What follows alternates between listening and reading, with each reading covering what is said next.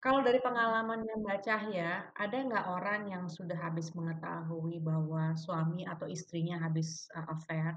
Bukan hanya suami Mhm ya yang bisa affair ya, mhm. istri juga Betul bisa affair. betul. Mhm Heeh. mhm Bisa nggak mhm. mereka tuh kembali menjadi pasangan suami istri yang bahagia, yang benar-benar komitmen terhadap satu sama lain? Bisa kabar baiknya. Kabar baiknya Alhamdulillah. bisa, iya. Oh, Hai, saya Tania, dan kamu mendengarkan Janda Bercanda. Untuk episode hari ini, kita mengulas tentang caranya mengembalikan rasa percaya setelah adanya perselingkuhan di sebuah keluarga. Untuk topik ini, saya mengundang seorang psikolog yang akan menjelaskan tentang langkah-langkah yang bisa diambil untuk mengembalikan rasa saling percaya dan mengasihi dalam pernikahan. Itu pun kalau memang itu tujuan yang diinginkan dari relationship itu sendiri. Karena dia mengingatkan kerjasama dua pihak dibutuhkan untuk berhasilnya suatu hubungan, terlebih lagi pernikahan yang sudah mengalami sebuah perselingkuhan. Episode ke-42 ini adalah episode terakhir dari season ketiga Janda Bercanda, dan season 4 akan kembali di November dengan tamu-tamu keren lainnya. Untuk tetap terupdate dengan acara-acara online dan offline Janda Bercanda, pastikan subscribe di website dan IG-nya Janda Bercanda. Terima kasih untuk dukungan semua pendengar selama ini. Dan sekarang yuk kita langsung dengarkan wawancara dengan Anissa Cahya. pertama Ya terima kasih Mbak Cahya. Nama ya, fullnya Mbak Anissa Cahya. Dari Cahaya. Cahya Communications dan terima kasih sudah datang ke podcast Janda Bercanda. Kita ini Mhm kemarin sempat ketemu karena Mbak mhm. Cahya dan saya adalah kita speaker workshop di Ya, Geng Kalong mengenai imbasnya perceraian terhadap anak-anak. Untuk episode kali ini, Mbak Cahya datang. Kali ini kita mau membicarakan mengenai trust after affair. Ya, ya, ini oke. sebetulnya berlaku bukan untuk hanya konteks yang sudah bercerai atau sudah menjanda, tapi bisa juga masih dalam status Mhm. menikah juga Ya ya bisa ini berlaku ya konteks iya ini. betul. Dan trust after affair ini sebetulnya juga dalam konteks bukan hanya antara pasangan suami istrinya, tapi untuk the entire family, untuk satu keluarga. Mhm. Karena kalau yang saya pelajari dari kemarin kita WhatsApp share grup Mhm pembicaraan di sana, mhm apa yang terjadi antara pasangan suami istri itu mhm. selalu ada impact-nya untuk anak-anak. Dan juga di Betul. luar daripada itu bisa ke keluarga, extended keluarga juga. Karena semuanya Mhm. ada sedikit ada luka ya, bukan sedikit Betul. malahan ya. Semua Ya betul. membekas luka semuanya. Iya. Jadi kita akan membicarakan topik ini. Pasti banyak punya pertanyaan dari pendengar Janda Bercanda. Mhm. Sebelumnya mungkin Mbak Cahya bisa menjelaskan mengenai latar belakangnya Cahya Communications dan latar belakangnya Mbak Cahya sendiri. Baik. Terima kasih Mbak Tania sudah Oh, mendapat sama-sama. kesempatan Oh, dengan senang hati. bergabung di Janda Bercanda. Seru juga ya di sini ya. Iya. Ya. Saya, lulusan Fakultas Psikologi Universitas Gadjah Mada, ya. Mhm. Banyak berkecimpung di edukasi. Jadi saya lebih banyak bergabung dengan komunitas-komunitas, kemudian juga mendirikan Cahya Communication ini untuk memberikan lebih banyak, awareness tentang psikologi, khususnya bagi keluarga gitu ya. Jadi kami, lembaga yang, menyelenggarakan seminar, workshop gitu, training, untuk mengenalkan dunia psikologi dan membuat keluarga itu lebih, healthy ya secara mental gitu. Itu yang, diharapkan dari berdirinya Cahaya Mhm. Communications. Oke. Nah, ini banyak sekali akhir-akhir ini orang membicarakan mengenai mental health, pentingnya Mhm daripada mental health.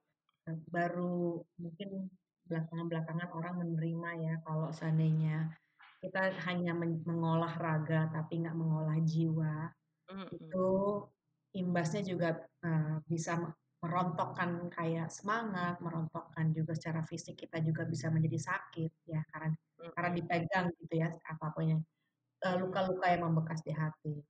Nah, Iya. langsung nih kita turunnya curhat langsung kan kalau di Janda Bercanda. Dengan pembukaan Iya. seperti itu langsung turunnya curhat ya.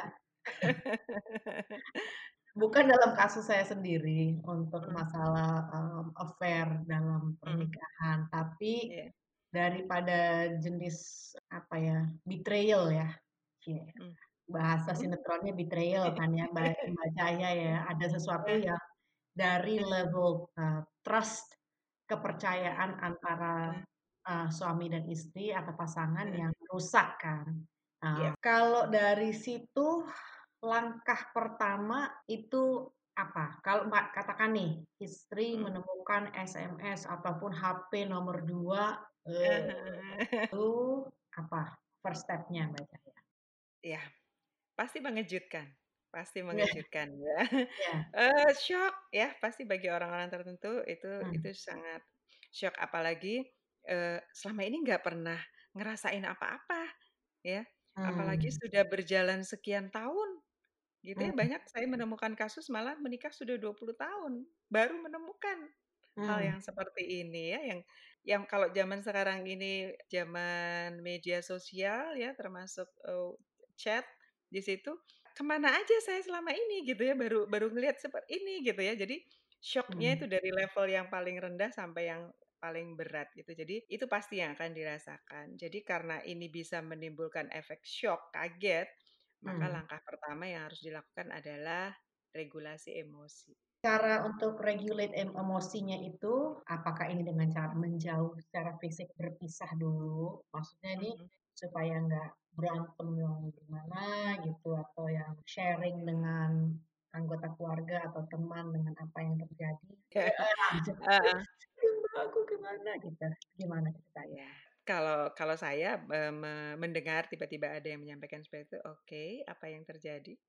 Mhm, Oke, oke. apa yang terjadi? Jadi itu bisa dilakukan oleh siapapun ya sebetulnya. Jadi kalau kita punya teman yang tiba-tiba curhat seperti itu, oke, apa yang terjadi? Aku perlu datang ke rumah kamu atau aku cukup dengerin telepon kamu atau kita cukup Mhm, chat aja.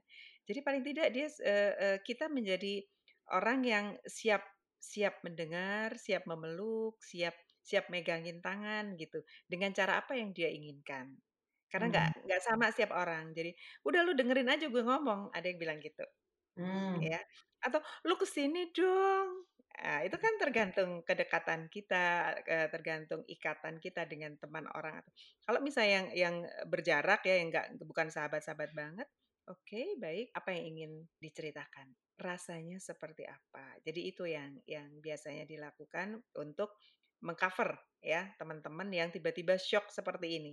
Kita siap mendengar itu dulu. mmm, Dan kunci utamanya mendengarkan curhat teman adalah tidak men-judge. oke. Ya, itu Oke, ini kalau yang dari yang dibicarakan Mbak Cahya dari pihak teman. Tapi kalau dari mhm pihak orang yang mendengar kalau seandainya yang mendengarkan itu baru aja mengetahui bahwa pasangannya yang affair, mhm. apakah dia itu sebaiknya langsung mencoba untuk, ngadu ke temen gitu loh, bercerita ke temen? Karena kan banyak orang bilang, aib keluarga jangan Mmm, jangan pernah dibicarakan di luar keluarga, iya. pamali lah, ya kan? Nah Iya. nah, pokoknya kalau kata-kata aib, ih Mmm, kamu, jeleknya iya. suami rumah tangga kebobrokan kok malah Mhm dipeperin ke mana-mana, mhm. gimana tuh? Jadi harus memilih orang yang tepat, yang tidak sembarang orang. Kalau toh kita cerita aja kan sebetulnya Mhm, pilihan ya. iya, Cara kita itu kan katarsis ya, istilahnya meluapkan apa yang kita rasakan gitu. Nah, kita mau pilih cara yang apa? Kita mau pilih cara cerita ke orang. Siapa? Ini yang harus kita tentukan. Memang nggak boleh semua orang. Jadi kalau kita memilih orang yang kira-kira akan terima kita nggak sih? mmm, Ngertiin kita nggak sih? Gitu. Ember nggak sih? Nah, itu kan harus kita pilih. Jadi makanya tadi kalau kalau, nasehatnya aib keluarga, apalagi suami sendiri jangan diceritain ke orang lain, ya kaitannya dengan apakah dia nanti akan menceritakan ke orang yang lebih luas lagi, itu kan berbahaya, berisiko, oke. gitu. Ini ada banyak hal ya. Mmm, Karena, oke mungkin, ada yang mendengarkan, "Ah bener deh kalau kayak gitu, gue nggak jadi berani deh, nggak jadi cerita nih sama mmm, orang, mmm, mendingan gue diem aja." gue nerimo aja. Orang kan itu namanya beban keluarga gue. Mhm, Sebetulnya bukan itu yang dimaksud Mbak Cahya kan. Maksudnya mhm, mhm, mhm. kalau ada sesuatu yang menyakitkan hati kita memang harus dibicarakan. Mungkin kalau belum ada orang yang tepat, mungkin ditulis di jurnal kali gitu untuk biar Very good. ya. Itu termasuk workshop saya, writing terapi. Kami baru saja kemarin Keren. kita Apa bikin gimana tuh? workshop itu salah satu yang disampaikan Mbak Tania tadi itu jurnal, bikin jurnal itu, Hmm, eee, diary ditulis boleh. Jadi itu tadi sebetulnya bagian dari regulasi emosi, Mbak. Jadi hmm, bagaimana kita menenangkan diri, itu aja loh maksudnya. Nah, menenangkan diri itu kan caranya berbeda-beda, sebetulnya yang paling sederhana adalah dengan mengolah nafas. hmm, Regulasi emosi oke. itu mengolah nafas. Jadi begitu baca, dek,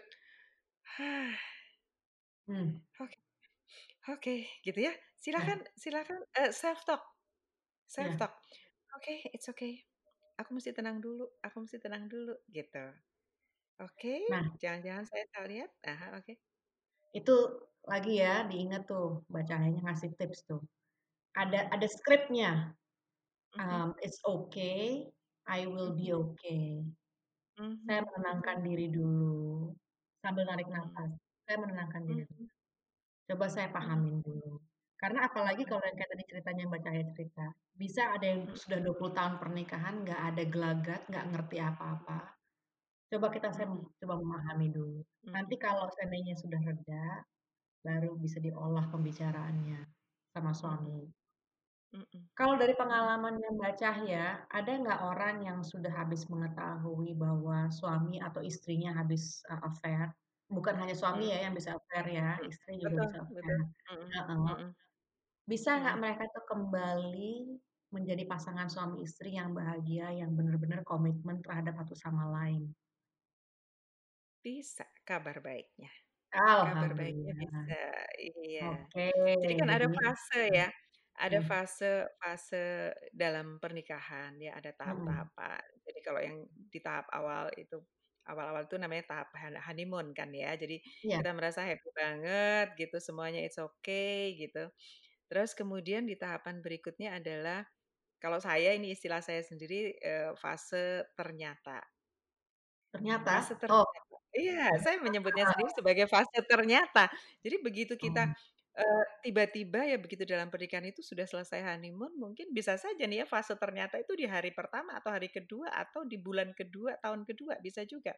Jadi ketika kita menemukan sesuatu di luar dugaan kita. "Hai, mmm, ternyata suami saya begini. Hai, istri saya ternyata begini." Nah, itulah iya, titik awal terjadinya konflik biasanya. mmm, Nah, kalau ya kita dan nggak biasa tahan itu dengan ya? konflik kalau kita nggak tahan dengan hal yang baru kita ketahui yang ternyata kita nggak suka, nah bisa berakhir di situ kan. Nah, tapi bisa juga konfliknya itu belakangan tuh ada yang, "Ya wis nggak papalah," gitu kalau orang Jawa bilang, "Saya terima aja dulu." Nah, kemudian kronis menumpuk. Makanya kenapa kemudian, konflik itu bisa bertahun-tahun meledaknya setelah 15 tahun, bisa juga Mmm, yang tadinya aman, gitu. Atau tidak meledak dalam perceraian, tapi meledak dalam affair, bisa juga, mmm, gitu. Jadi gitu affair ya. bisa juga di fase ternyata, bisa juga nanti di fase exploiting istilahnya itu sekitar 15, 20 tahun baru muncul, bisa juga. Waduh, apa tuh fase exploiting? Coba Itu Mbak. ketika kronis, ketika konfliknya itu Mmm, dipendam dipendam gitu ya, yang kemudian tiba-tiba, "Gua udah nggak tahan." Gitu, mmm, gue udah nggak tahan, baru meledak di situ. Bisa bisa juga oke kita tetap, tapi kemudian berpaling, bisa juga. Wah, mmm. itu dinamikanya dalam pernikahan. Iya, jadi denger tuh ya, Mhm, muaranya di mana, mhm, bergilirnya di mana tuh bisa, eee eee, di satu tempat dan berakhir di tempat lain, dan jenjang iya, waktunya juga bisa singkat, bisa panjang, ya. Dan, betul, iya kadang-kadang bermuaranya juga nggak mesti di suami istri, tapi bisa di anak-anak. iya, Karena gini, karena banyak kemarin yang dari kita ngomong mengenai imbas dari perceraian terhadap anak-anak. mhm, mhm, Anak-anak itu sangat tinggi daya persepsi mereka atas apa hubungan yang terjadi antar kedua orang tua. yang Mhm. tidak dibicarakan, bahkan mungkin ada si ibu atau si bapak tidak bisa melihat apa yang salah, si anak itu dengan gamblang bisa ngelihat, "Elah, kayak anak kecil aja lu bisa dikibulin," gitu loh. Ah Sedangkan si anak kecilnya nggak bisa dikibulin karena dia mhm. menyaksikan semua itu, Iya, dan pola-polanya. mempersepsikan, iya, mempersepsikan Mhm, sesuai apa yang ada di pikirannya, iya, gitu. dan mungkin karena itu ternyata hal yang biasa dan normal, sebetulnya nggak ada yang musti ditakutin mungkin ya, Mhm, tapi mhm. mungkin mesti belajar berani membongkar, masa lalu luka membekas tuh apa. Jadi kita baru bisa nanganin kali ya, cara-cara nanganinnya gitu loh. Untuk anak ini maksudnya? Dan untuk istri juga atau Oh, suami. untuk istri, oke oke, yang Maksudnya kan yang gini, mengalami mmm, ya, kita ternyata ada masa ternyatanya di mana mhm, baru bisa ada kesadarannya untuk mhm, bertindak atau untuk mengobati apa yang salah di lain mhm, tahun gitu loh, ya kan? oke, Kita kan mesti iya mengerjakan pekerjaannya itu dengan journaling, dengan iya open communication gitu kan. iya Mmm, iya, Gimana kalau seandainya Mbak Cahaya yang, suami istri yang communication-nya mmm, udah mandek, mhm, udah ngelihat masing-masing aja udah males ngomong, itu iya, gimana itu tuh? yang beresiko memang. Iya, Berisiko ya, karena, artinya kedekatan mmm, emosinya sangat sangat terganggu ya. Jadi yang perlu kita kenali adalah, kira-kira kenapa sih seseorang itu bisa melakukan affair ya, baik istri maupun suami kan ya. mhm, Kenapa? Ya kalau terkait dengan, ketidakefektifan dalam berkomunikasi iya. Apalagi ya, salah satu yang bisa menjadi bukan salah satu, penyebab dari, affair itu adalah ketika terjadinya, mmm, perbandingan. Jadi gimana ketika tuh? ketika seorang, suami atau seorang istri Mhm, tiba-tiba mendapat perbandingan baru gitu loh. Jadi yang selama ini mmm, oke, mungkin bisa saja apalagi kalau komunikasinya nggak baik ya, komunikasi baik gitu loh, tiba-tiba celing, mmm, ada tokoh baru gitu loh. Hei, dia lebih cantik, dia lebih ganteng, dia lebih nice gitu ya, dia lebih lembut gitu kalau ngomong gitu loh. Yang biasanya ini yang tidak ditemukan di mmm, pasangan gitu loh, yang selama ini kita mungkin bisa nerima pasangan kita itu kekurangannya ini gitu ya. Tapi tiba-tiba ada orang yang justru itu menjadi kelebihan dia gitu, yang itu smooth aja terjadi bisa juga. Jadi ada perbandingan, iya ya gitu. Dan kemudian muncul misalnya setelah itu muncul peluang. Tiba-tiba ada kesempatan untuk berinteraksi terus dengan tokoh baru ini. Nah, mmm, begitu komunikasinya tidak intens dengan pasangan kita tadi tidak efektif komunikasinya, maka bisa terjadilah kedekatan emosi gitu kan. Kalau kalau yang namanya affair itu kan tahapan-tahapannya ada kan pertama mungkin cuman chat, cuman telepon, lama-lama video call, lama-lama ketemu, kemudian ada intensitas emosi. Jadi kan nggak langsung tiba-tiba physically gitu kan enggak. Baru setelah mmm, fisik, touching, sampai intimate gitu. Nah, tahapan-tahapan ini yang tadinya awalnya cuman smooth gitu, ya. Dari tadi perbandingan, munculnya peluang gitu, terus kemudian mmm, tiba-tiba ada komitmen baru. Dan apalagi yang sudah kita bahas tadi di awal bahwa secara naluriah, secara alamiah, pernikahan itu memang ada fluktuasinya.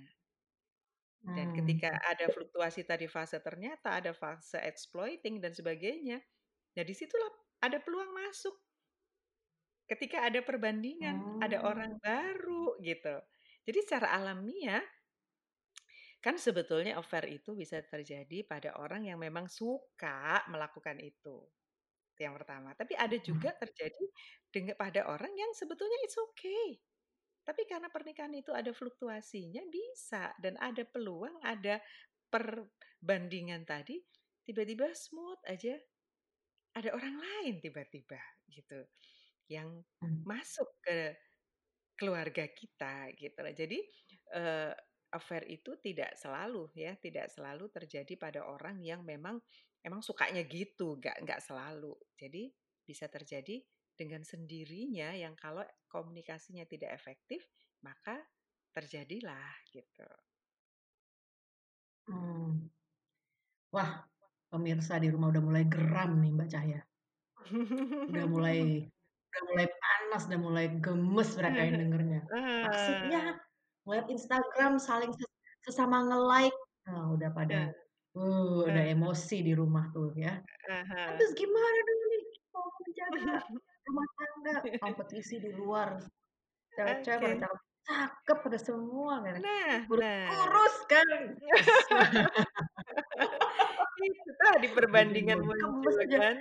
Iya. Gimana dia nggak Iya. mau senyum aja, nggak ngurusin rumah tangga, ya kan? Iya. Kayak gitu. Capek gua Oke. makanya mukanya udah judes semua di rumah. Karena capek Heeh, juga. Heeh, oke. capek. Tapi juga tuh ya saling saling saling sesama take care.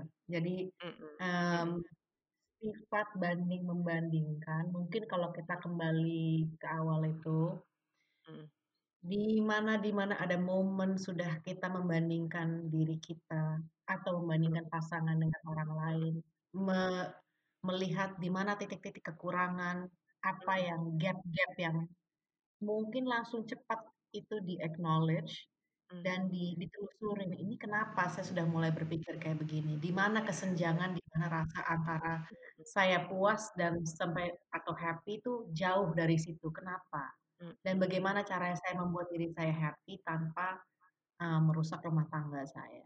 Itu yang mhm mungkin dan kalau seandainya ternyata suaminya bangke, ya, coba nih didengerin ya. Kalau suaminya bangke, coba dibahas ya sama suami, maksudnya apa? Gitu ya, Mbaknya. Cuma kalau Mbaknya kan orangnya, kalem-kalem gitu, kayaknya Ah, kalau widih. kan di pemirsa di rumah-rumah itu kan udah, wah, banting panci segala Mbaknya. Coba, Ah. Nah, ya itu tadi loh, yang saya sampaikan, eee, heeh, ketika begitu kita melihat satu fakta tadi kan ya, ceritanya di mhm, awal Mbak Tania tadi, itu tadi yang regulasi emosi, Mbak. Jadi maksudnya gini, eee, kita kita perilaku kita seperti apa sih begitu melihat ini?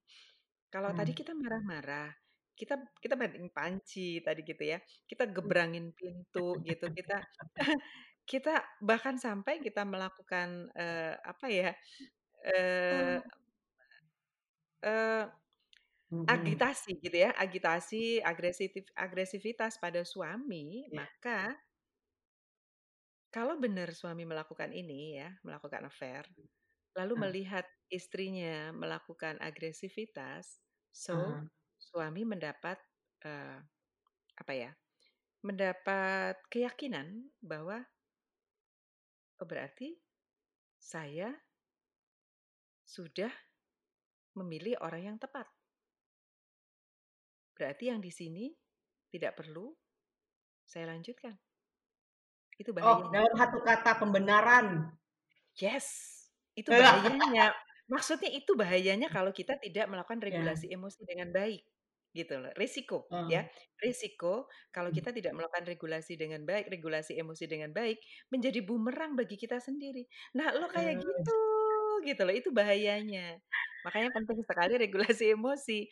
Jadi, eh terkait terkait dengan target ya, terkait dengan target sebetulnya. Begitu terjadi affair, target kita apa?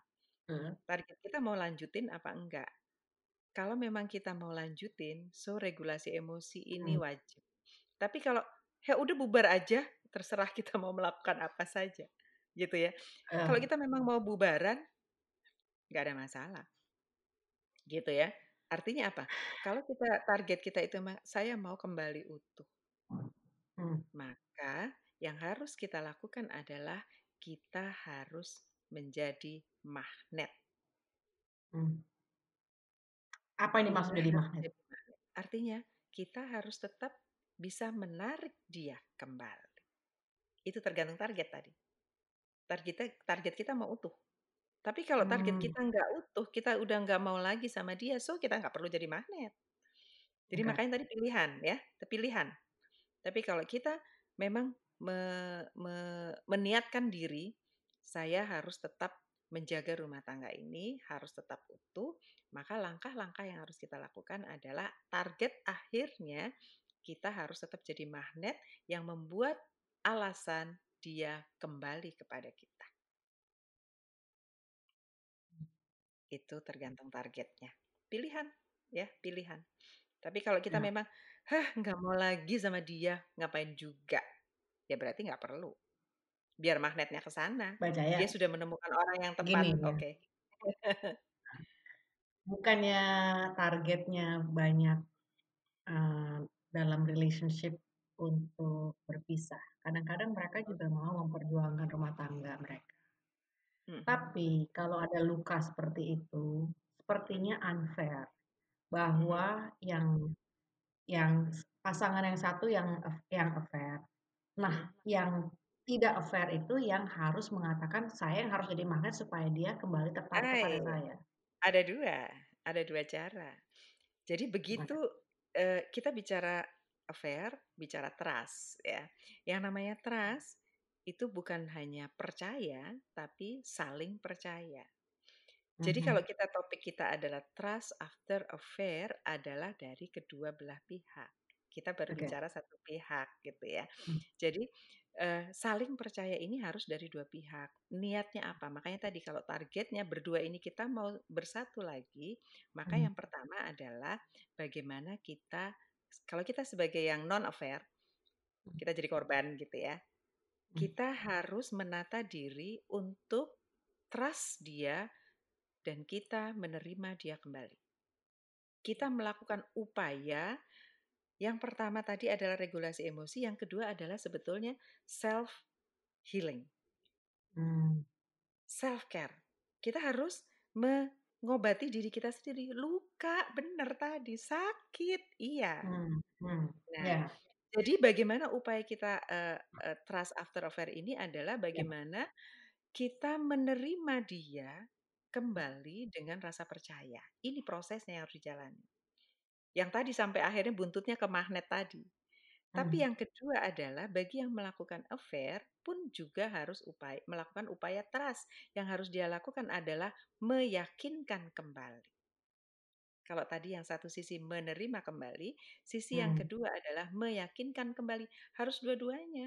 Apa yang dilakukan untuk meyakinkan kembali? Yang pertama adalah mmm, mengaku. oke. Mengaku. Itu yang ditunggu. Mengakunya itu ya? Iya, Pengakuan? itu pasti yang ditunggu kan? Begitu kita ngelihat, bukti-bukti segala macam, yang kita tunggu itu cuma dia ngaku. Maka Mmm, kalau bagi pihak yang affair, kalau kita ingin diterima kembali, upaya untuk meyakinkan kembali adalah akui, karena itu mmm, yang ditunggu bagi korban, gitu. oke, Setelah itu, setelah mengakui, apologize, minta maaf. Itu yang ditunggu, pasti, mmm, ya. oke, Baru kemudian dengan berjalannya waktu, setelah mengakui, setelah minta maaf, sampaikan komitmen. Oke, mhm, aku salah, aku minta maaf, aku janji nggak akan melakukan lagi. Udah mmm, cukup? Belum, belum cukup. Buktikan. mmm, Jadi, tunjukkan dengan behavior, dengan perilaku. mmm, Jadi kalau tadi, aduh nggak fair dong, nggak adil dong. Iya memang benar, jadi memang harus dua-duanya. Jadi, mmm, kalau pertanyaan trust after affair ini eh, bagi siapa, maka mmm, kita harus bicara dua-duanya, tidak hanya korban. Karena mmm, kalau hanya korban saja, kalau sampai di titik akhir tadi menjadi magnet, nggak bisa, memang benar apa yang dikatakan Mbak Tania. mmm, Jadi diperlukan kedua belah pihak. Jadi oke, kalau di kondisi tertentu memang butuh pihak ketiga profesional untuk menata ini, menata ini. Tapi mmm. kalau mereka bisa konsolidasi berdua, it's okay, why not? Nggak apa-apa, gitu. Pertarungan tinju aja ada wasitnya ya? Betul, Nah, betul, ting nggak gitu kan. ya, kita nggak melalui 10 ronde tonjok-tonjokan, nggak pakai wasit, itu aja, Iya, contohnya tuh ya, main main mhm, hajar-hajaran. Nah, mhm, tapi jadi diulang ya, direkap. mhm, Setelah mhm, ada, pertama pernikahan, honeymoon period, masa mhm, ternyata mhm, menemukan apa yang sudah mhm, melewati fase honeymoon, mhm. kemudian masa Penyesuaian. eksploitasi, Sebelum ken sebelum exploiting sebetulnya ada fase penyesuaian. oh, Nah, penyesuaian. Di situlah sebetulnya bisa memahami kemudian, "It's okay, nggak apa-apa suami saya begini, nggak apa-apa istri saya begini," gitu ya. Nah, itu Mmm, bisa smooth kalau memang bisa nerima terus. Nah, munculnya exploiting adalah ketika orang sudah ngerasa, "Kok kayaknya gue jadi korban deh? Kok gue ngalah mmm, terus ya?" Nah, gitu loh. Itu yang kadang-kadang mhm, muncul. Ada yang legowo selamanya gitu, mhm, tapi ada yang muncul exploiting itu ketika, ya nggak bisa dong saya diperlakukan seperti ini bertahun-tahun, ternyata ada yang itu disadari ternyatanya mmm, belakangan gitu loh. oke, Jadi awalnya bisa nerima, nah kemudian, eee, akhirnya enggak deh. Makanya banyak yang bertanya, "Kok bisa sih Mbak ya ada orang yang menikah sampai 25 tahun, 20 tahun kok tiba-tiba pisah?" Gitu. Bisa gitu, karena fase ini melewati fase ini gitu. oke. Nah, terusnya setelah ada masa katakanlah affair ya, exploitation dari affair ya. Sesudah itu ada kesadaran bahwa pengetahuan bahwa ada affair. Mhm Yang kalau memang sudah ada niatan untuk berembuk, mhm, yang dicari adalah di pengakuan, terusnya heeh, permintaan maaf yang tulus. Nah, betul. terutama permintaan maaf yang tanpa ada pembenaran, karena banyak sekali kalau berantem antara pasangan, kenyang nih kayak gini, Mhm mhm. mmm, "Ya aku minta maaf memang bener waktu itu aku bersalah, Mhm. tapi aku Ah ngerjain hah. itu karena kamu nyebelin, nah, Nah, karena kamu udah tua, kamu udah gendut, kamu udah yes, nggak cantik." Nah, yes. jangan berbanding-bandingkan dan malah seakan-akan yang bukan mengerjakan affair itu menjadi orang yang bersalah karena telah menelantarkan sesuatu yang sebetulnya berharga di pernikahan itu. Jadi permintaan maaf yang tulus, Mhm terusnya baru bisa kalau kita mau masih nih kita topiknya dalam trust mhm after affair, mhm. adalah membuktikan bahwa memang betul tulus, betul sudah, eee, bukannya pulih atau sadar atau Ber apa ya, berubah kayak perilakunya berubah eling, perilakunya. sudah Mhm. eling gitu Iya loh, iya ya iya iya. ya kan? Jadi Heeh. kurang lebih gitu ya, Mbak, Mhm. eee, Iya, dan itu eee, ya, bagi mungkin kita pihak kembali lagi bisa nggak kembali ke masa honeymoon lagi kan, oke setelah oke. bisa nggak kembali ke awal mula di Iya relationship itu udah 25 iya. tahun, udah kayaknya udah Heeh. basi rasanya tuh relationship, Ah gimana hah. rasanya seger lagi tuh relationship? Di-refresh ya berarti Mmm, ya, kepengennya iya, di-refresh gitu kan. mmm, Kembali titik ke titik awal, dulu kita suka sama dia kenapa gitu, itu yang sering kali lupa. Itu yang itu sering kali jadi lupa, walaupun pertanyaan sudah banyak berubah orang emang iya, emang emang tapi jadi walaupun pertanyaan sudah berubah loh ya, walaupun sudah heeh, berubah kan dia, kita heeh, suka iya. sama dia karena cantik sama ganteng, sekarang udah nggak Mmm, ganteng, udah nggak cantik gitu ya misalnya. ya dulu Tapi kan sekampus dulu gitu Mbak Cahya, karena dia iya betul, sekampus jadi kenalnya sama dia gitu. cuman dia atu-atunya gitu masalah ya. Mhm, Heeh. oh dia Iya, segitu aja. jadi mungkin, teman-teman bisa kembali ke ini ya, yang sering kali kita lupakan adalah, eee, bahasa cinta. Wah, Bahasa terus cinta terus? yang seringkali kita lupa gitu, justru lupa kita lakukan pada pasangan kita gitu. Mmm, Eee, kita perlu kenali nih bahasa cinta itu apa sih, jadi kita nggak cuman apa sih, "Ya iya gue cinta sama lo," gitu ya, mhm, masa iya sih musti dibahas lagi gitu loh. Itu ada romantisme yang sebetulnya kalau kalau dari pernah saya survei kecil-kecilan, bagi mmm, seorang misalnya perempuan dari usia remaja sampai usia nenek-nenek, itu tetap ada yang diinginkan dari pasangannya, mmm, romantismenya.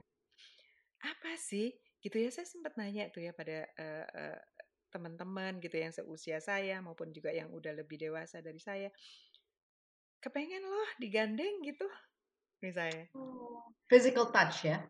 Ya, physical touch itu salah Jadi satu physical affection ya? yes, eee, salah satu bahasa cinta. Jadi kayaknya, "Alah itu mah anak ABG mah gandeng-gandengan," ternyata enggak loh. Kita tuh masih pengen, gitu ya, masih Mmm, pengen di saat tertentu itu, ih masih ada nggak sih yang nyebrang digandeng gitu sama suaminya atau sama istrinya gitu, itu keinginan yang tidak selalu diungkapkan. Nah, itu yang perlu kita kenali. Kalau kita tahu bahwa itu sebetulnya istri kita suka diperlakukan seperti itu, ya kita lakukan gitu loh. Itu bahasa cinta yang sebetulnya bisa merefresh hubungan kita. Kita kenali ada Hmm. 5 bahasa cinta sebetulnya. Selain tadi physical touch ya, apapun Ya. itu yang diinginkan ya. Kadang-kadang ada juga ya romantisme yang diinginkan istri itu selain pegang tangan, pengen dipeluk dari belakang. Hmm. Itu yang, "Alah itu mah pengantin baru kali," gitu ya, yang ada yang bilang seperti itu. Tapi itu ternyata Tapi diinginkan loh. bukannya physical affection juga itu? Iya salah satu, cuman itu masuk dalam physical touch ya, salah satu Oh physical ya, touch tadi itu oke. selain pegang tangan adalah romantisme yang diinginkan adalah itu tadi, dipeluk dari belakang. Itu yang tak terucapkan. Ini saya Hmm. bantuin ngucapin gitu loh maksudnya. Banyak ibu-ibu yang, "Ah masa iya sih gue mesti minta?" Gitu. Nah ini yang saya pengen, share ke bapak-bapak bahwa istri itu pengen digituin, "Ayo dong Pak," gitu loh maksud saya gitu ya. Itu untuk hubungan supaya supaya lebih hangat lagi gitu komunikasinya. Itu bahasa cinta yang pertama physical touch. Yang kedua adalah, eee, word of mouth. Jadi, afirmasi ya, kalimat-kalimat positif. Banyak yang mengatakan, "Elah masa iya sih gue mesti bilang I love you lagi seumur gini?" Gitu. Nggak harus letter I love you, tapi ya ucapkan sesuatu yang menyenangkan bagi pasangan kita gitu loh. Kalau itu di telinga istri, di telinga suami yang menyenangkan itu adalah kata I love you, so silahkan gitu. Tapi kalau bukan kalimat itu juga nggak apa-apa gitu loh. Atau mungkin mengucapkan kata-kata, "Mah aku kangen loh, pulang lama amat sih," gitu. Itu diinginkan. Kalau kita ngerasa nggak sih kita habis pergi ya, mungkin kemanapun, suami, anak di rumah. Begitu kita masuk ruangan, suami ada di ruang tamu atau di ruang tengah, anak di ruang tamu. Begitu kita buka pintu terus kemudian, "Hai mama!"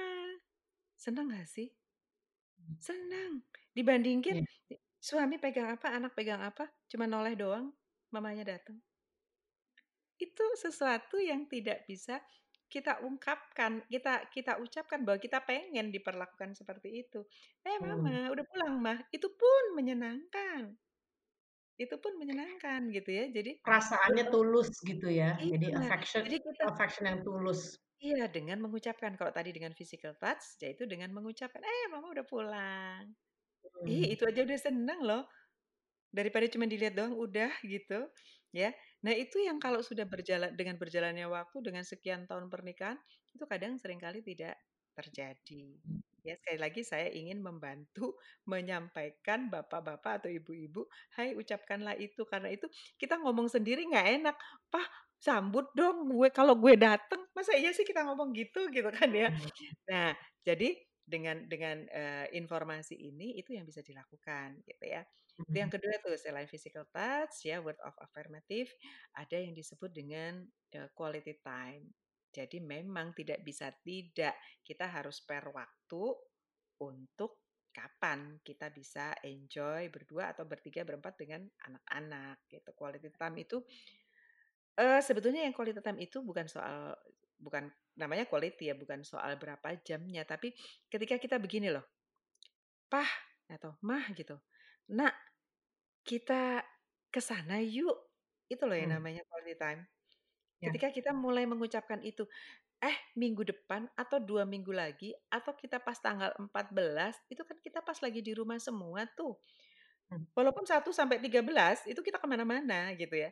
Pas Hmm. tanggal 14 kan kita lagi ngumpul tuh, "Yuk kita kemana yuk? Ngapain yuk?" Atau kita jagung bakar aja, bikin jagung bakar aja yuk di halaman belakang, it's quality time, gitu loh maksudnya. Jadi ketika kita mulai menyepakati waktu tertentu dalam 1 bulan sekali aja, yang ketika kita bicarakan komit Hmm. pas tanggal berapa, nah itulah yang namanya quality time. Ada yang Hmm. mendapatkan keluarga itu ada yang mendapatkan quality time bisa seminggu sekali, ada yang bahkan setiap hari, tidak sama. Tapi kalau kita Hmm. katakan tadi hubungan, sebulan sekali aja itu sudah bagus dengan quality time ini, gitu. Hmm. Yang ketiga ya. Yang keempat adalah give, ya, Hmm. memberikan sesuatu apapun itu sesuai dengan, kemampuan, sesuai dengan, kebutuhan ya. Biasanya kalau kalau sudah dalam satu keluarga itu kan kadang-kadang, aduh suami lagi butuh apa tuh ya, cuman pengen atau istri lagi pengen ini gitu ya, bukan mmm, hanya satu. Kadang-kadang kan sudah kehabisan ide tuh, hadiah mmm, ulang tahun ya. Nah, tetap itu merupakan bagian dari bahasa cinta. Dan yang kelima adalah service, act ya, act of service. Jadi kita melayani dengan tindakan. Apa sih? Ya selain memang, keterkaitan dengan, hubungan suami istri, juga melakukan sesuatu ketika, eee, yang tadinya kita sibuk, sama-sama sibuk, nggak pernah masak, nggak pernah apa, "Pa, besok hari Minggu di rumah boleh nggak aku masakin ini?" Itu hanya salah satu contoh. Itu service, itu act of service. Kita suka apa, terserah ya. Jadi ada nih yang saya temukan nih kakek nenek nih ya, sudah cukup sekian tahun, mereka suka menyemir rambut ke salon, ya. lucu Suatu banget saat sih. nah, ini justru yang lebih so sweet lagi nih ya, selain mereka suatu saat si suami, manggil manggil istrinya, "Nenek, Nek, boleh nggak besok aku yang nyemir rambut kamu?" Ah, That's nice, itu that's nice. salah satu contoh ya Mmm, yang namanya service, act of service itu, eee, kita memberikan pelayanan kepada pasangan kita sesuai usia kita, sesuai apa yang kita mampu, sekecil apapun. mmm, Yang sama seperti, "Aku pengen mijitin tangan kamu." Ya, sambil ngobrol, bukan jadi tukang pijet loh, gitu ya. Kita ada tukang pijet sendiri, tapi, "Aku boleh nggak sambil mijitin tangan kamu begini, sambil ngobrol?" Gitu. Itu tadi contohnya. Jadi act act service itu termasuk tadi kalau memang kita bisa masak-masak, apapun ya. Misalnya termasuk yang misalnya nggak ada ART ya, termasuk nyetrikain baju, itu semua act act service. Tapi ada titik-titik tertentu yang sangat menyentuh ketika kita mau mmm. hubungan. Itu tadi 5 bahasa cinta. Dan 5 bahasa cinta ini dalam kombinasi ya, dan Mmm, setiap pasangan lain-lain, iya dan betul. bisa bisa si istri senangnya yang physical touch, yang si suami Mhm senangnya a word of affection, mhm. bisa, dua-duanya suka gift, bisa Iya, nah, heeh, biasanya si istri yang senang apa sih, act of service yang, iya. "Sekali-sekali dong kamu nyetrika." Ah hah, yes yes, betul betul Ya, betul, heeh. Iya itu kan bahasa kalau jadi kadang-kadang kita juga musti perhatian pinter-pinternya untuk ngelihat, apa sih yang kira-kira dari love language pasangan kita yang suka. Nah, mhm ini mungkin sebetulnya nggak obvious ya, mmm, kayak mungkin, oh ada si istri senang act of service, suaminya, "Bantuin dong, kapan sekali-sekali ngelipet mhm baju," kayak apa, kayak gitu ya. mhm "Biar saya mhm nggak capek nih, cucian banyak banget numpuk mhm tiap hari," mhm gitu. mhm Mmm, tapi si suami juga nggak ada inisiatif untuk spontan, malahan ngomongnya, "Ya udah lu cari aja pembantu, emang urusan kerjaan gue," gitu, ya kan? Iya, Itu berarti ini komunikasi. iya, Artinya kita sebetulnya selain kita request, boleh ya jika itu iya, memungkinkan, kita juga bisa menawarkan mmm, menawarkan gitu, "Aku butuh bantuan, kamu pengennya ngapain?" Gitu. mhm, Jadi kalau, tipsnya ini sama juga buat anak-anak. Kalau kita mau menginginkan suami atau anak-anak melakukan sesuatu apa yang kita inginkan, itu, bisa juga dengan memberikan pilihan, gitu. Jadi misalnya gini, "Aku pengen dibantu loh, kamu" kalau tadi soal kerepotan di rumah ya, "Aku pengen dibantu loh, kamu lebih suka bantuin aku nyuci piring apa setrika?" mmm. Kalau Gitu ya. jawabannya Jadi nggak dua-duanya, eh, "Nggak mau Mah, bisa nggak juga, mau pulang, aku maunya bisa. main game." Eh, ya, jadi kalau kalau itu banyak terjadi ya itu banyak, keluhan para istri yang suaminya main game.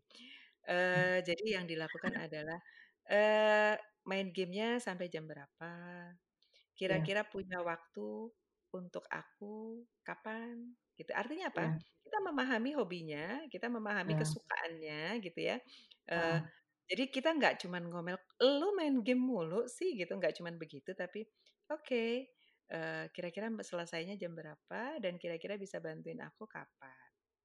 Gitu. mmm, Jadi aku atur waktu ya. Jadi kalau misalnya papa bisa bisa bantuin setrikanya nanti agak maleman, nggak apa-apa gitu. Jadi yang aku cuci mmm, piring dulu sekarang ya, misalnya gitu. Jadi oke, artinya juga bahasa bahasa yang harus kita pakai adalah kalau dengan suami ya khususnya memang tetap ada bedanya ya. Suami tidak suka diinstruksi gitu Hmm. pada umumnya ya, tidak suka diinstruksi. Jadi kita hanya meminta bantuan. Jadi kadang-kadang ini hanya trik ya sebetulnya supaya suami kan goalnya itu dia bantuin. Tujuan kita adalah kita dibantu. Gimana Hmm. caranya sih ya kalau kita ngotot nyuruh nyuruh dia, ya nggak Hmm. berhasil goal kita gitu. Nah, gimana caranya Hmm. supaya goal kita tercapai? Ya kita mencari cara, mencari kalimat yang tepat, mencari intonasi yang tepat.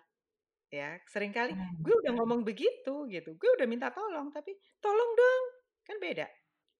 Intonasinya beda.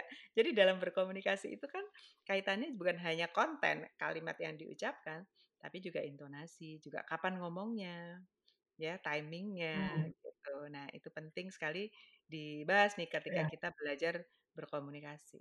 Oke. Nah, Mbak Cahya ini ya psikolog yang terlatih. Jadi untuk yang mendengarkan, Mhm, bagian besar daripada seorang psikolog yang terlatih adalah pertama mendengarkan dan kedua adalah untuk mimicking intonasi dan energi orang yang diajak bicara.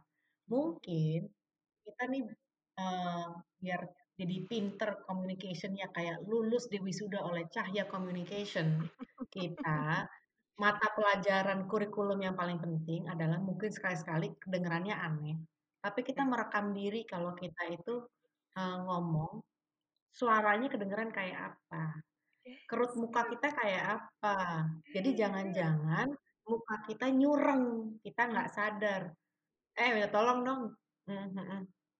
Udah mhm. padahal dalam hati udah ngedumel. Di sini udah kelihatan ngedumelnya, gitu kan. Iya. Selain Hai, nanti ongkos dermatologi mahal, ya, nggak kesampaian juga apa yang kita heeh, mau. Nah, heeh. kita latihan deh tuh kadang-kadang diam-diam mungkin, Mhm.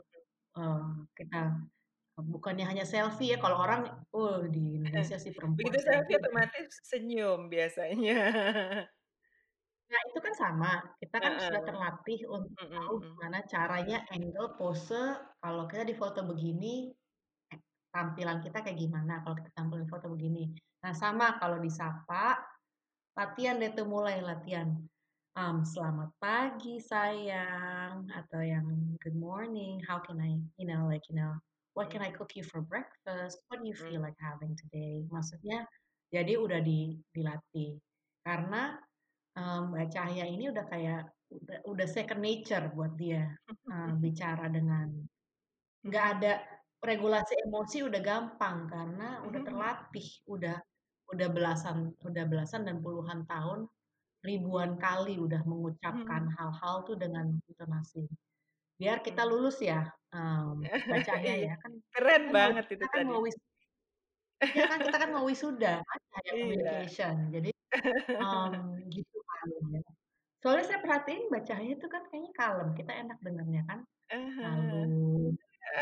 Habis Hai. itu heeh, kita di rumah tadi udah baru baru ini aja baru hypothetical pura-pura ceritanya aja udah emosi. Hah, maksudnya lo banding-bandingin gue sama orang lain?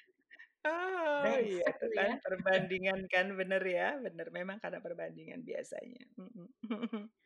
Tapi juga kadang-kadang gini kali ya, Mmm, mungkin nggak kadang-kadang, ada satu keparnoan karena rasa self esteem yang kurang bagus. mhm, Jadi rasa self esteem kita yang terlalu kecil, mungkin karena apa, mungkin karena sering berkelahi atau apa. Jadi makin lama self esteem kita dalam relationship juga sering terluka, dalam mhm, bertahun-tahun itu menumpuk. mhm, mhm, mhm, Kan bukan hanya trust after affair sebetulnya, trust after hal-hal yang menyakitkan dan hal-hal yang menyakitkan itu membanding-bandingkan orang walaupun nggak ada affair. Tapi itu menyakitkan dan itu mengecilkan. Jadi mungkin iya, kita juga mmm, sendirinya mengingat untuk tidak terlalu kritis dan tidak terlalu apa ya, mulut jangan betul, nyinyir gitu kali ya. iya. Jadi tadi yang belum saya sampaikan adalah, kan tadi saya menyampaikan begini ya, ada 2 pihak ya, trust itu saling Nah, percaya. Yang pertama, yang, sebagai pelaku tadi yang upaya meyakinkan kembali tadi kan yang mengakui minta maaf, kemudian janji dan melakukan perubahan. Nah, bagi yang korban gitu kan istilahnya ya, yaitu yang upayanya adalah menerima kembali. mmm, Yang pertama langkahnya adalah tadi regulasi emosi. Nah, sebetulnya langkah berikutnya adalah self love untuk melakukan mhm, self healing. betul, Jadi mhm, mencintai diri kita sendiri, jangan sampai tadi karena kita udah kehabisan, sudah drop banget self esteem kita. Tidak, kita harus bangkit. Caranya bangkit gimana? mmm, Kita memang kehilangan kepercayaan diri begitu kita dibandingkan, begitu kekasih kita berpaling, itu drop, pasti drop. mmm, Nah, caranya adalah iya, tadi regulasi emosi, tenang, tenang, oke.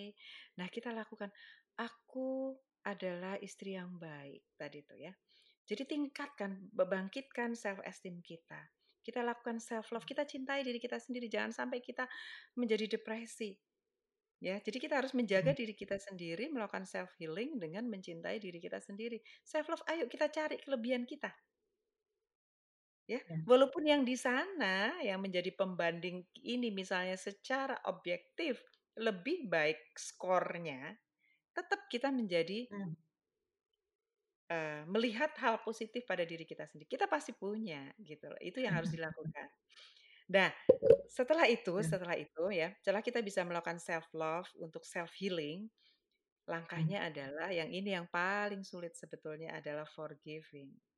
Jadi kalau di sana mmm, apologize, minta maaf, kita harus forgiving. Forgivingnya dua.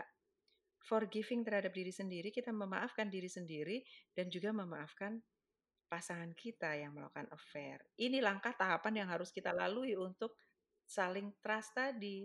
Trust after affair harus melalui mmm, tahapan ini. Jadi bukan hal yang singkat loh trust after affair ini. Ya, forgiving ini melakukan tahapan yang paling sulit. Bagaimana kadang-kadang mmm, kita memang, aduh, bagaimana kita bisa maafin dia? Dia sudah jelas-jelas melakukan itu. Justru sebetulnya yang paling sulit juga memaafkan diri sendiri. Kenapa gue sebego ini ya? Gitu loh. Ada perasaan itu. Nah, ini yang kita harus maafkan, kita harus self self care tadi, kita self love, ya mungkin aku ada salahnya, mmm, tapi aku harus tetap bangkit, gitu. Aku harus mmm, bertahan, ya. Kalau toh memang kita harus pisah, ya tetap kita harus nggak boleh drop gitu loh. Jadi kita pisah mmm, atau kita tetap utuh keluarganya, kita nggak boleh drop. Kita mmm, harus melewati fase yang nanti memang, sedih iya, nangis iya, kita beri ruang dan waktu bagi kita untuk sedih. Kita boleh mmm, curhat tadi kalau memang ada tempat curhat yang baik gitu ya, yang tepat gitu ya. Jadi forgiving ini kita memaafkan diri sendiri, memaafkan pasangan kita ini butuh waktu ya. Jadi yang mmm, saya sampaikan ini bukan celeng gitu, enggak. Tapi tahapan ini harus kita lalui. Baru kemudian kita bisa melakukan komitmen. Kalau kita nggak memaafkan diri sendiri dan memaafkan pasangan kita nggak bisa bikin komitmen baru.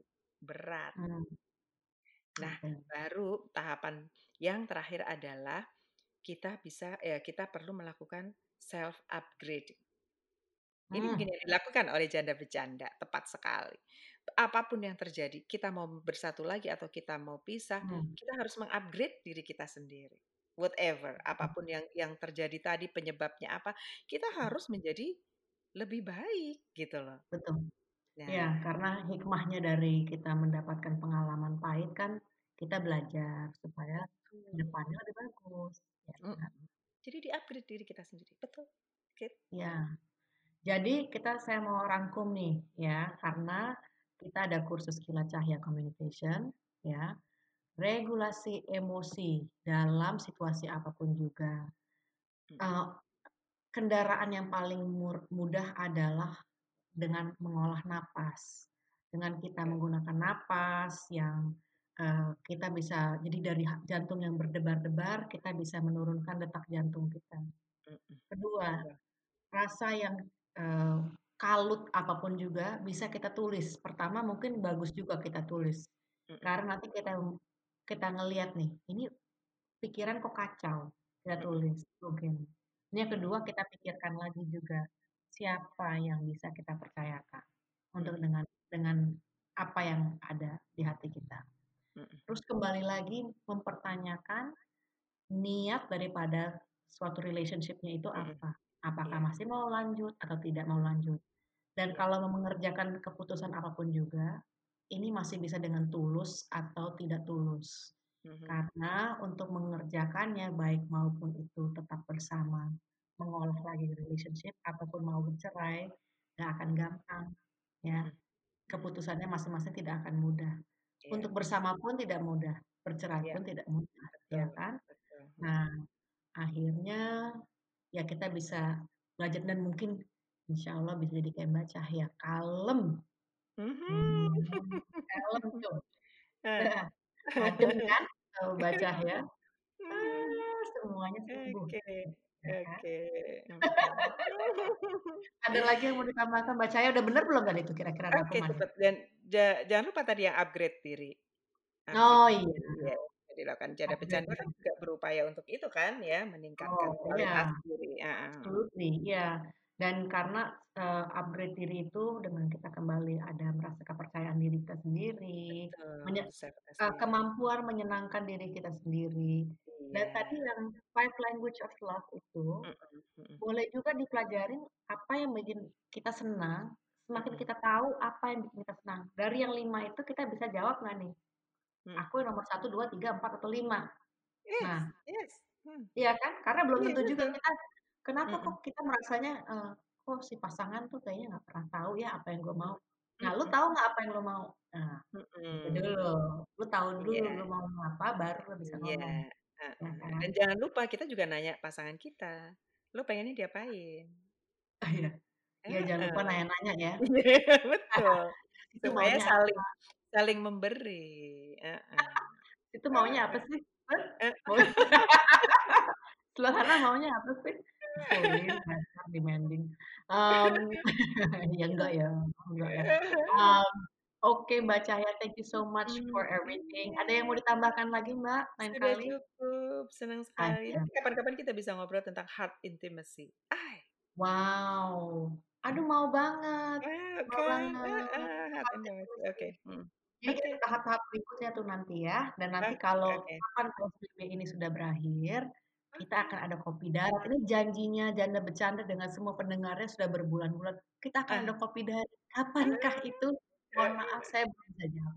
Tapi salah satu yang nanti insya Allah bisa ada datang adalah Mbak mhm. Cahya supaya kita bisa punya pertanyaan langsung dijawab Mbak Cahya. Oke, siap. Senang sekali. Ya, Terima kasih oke. banyak. Have a good night Mbak. Iya, terima kasih banyak. Ya. Dah. Thank you for listening. For more episodes, please check out our archives on jandabachanda.com or wherever you get your podcasts. We love getting your feedback and episode suggestions, which is what this episode was about. Keep sending in your requests. Goodbye for now.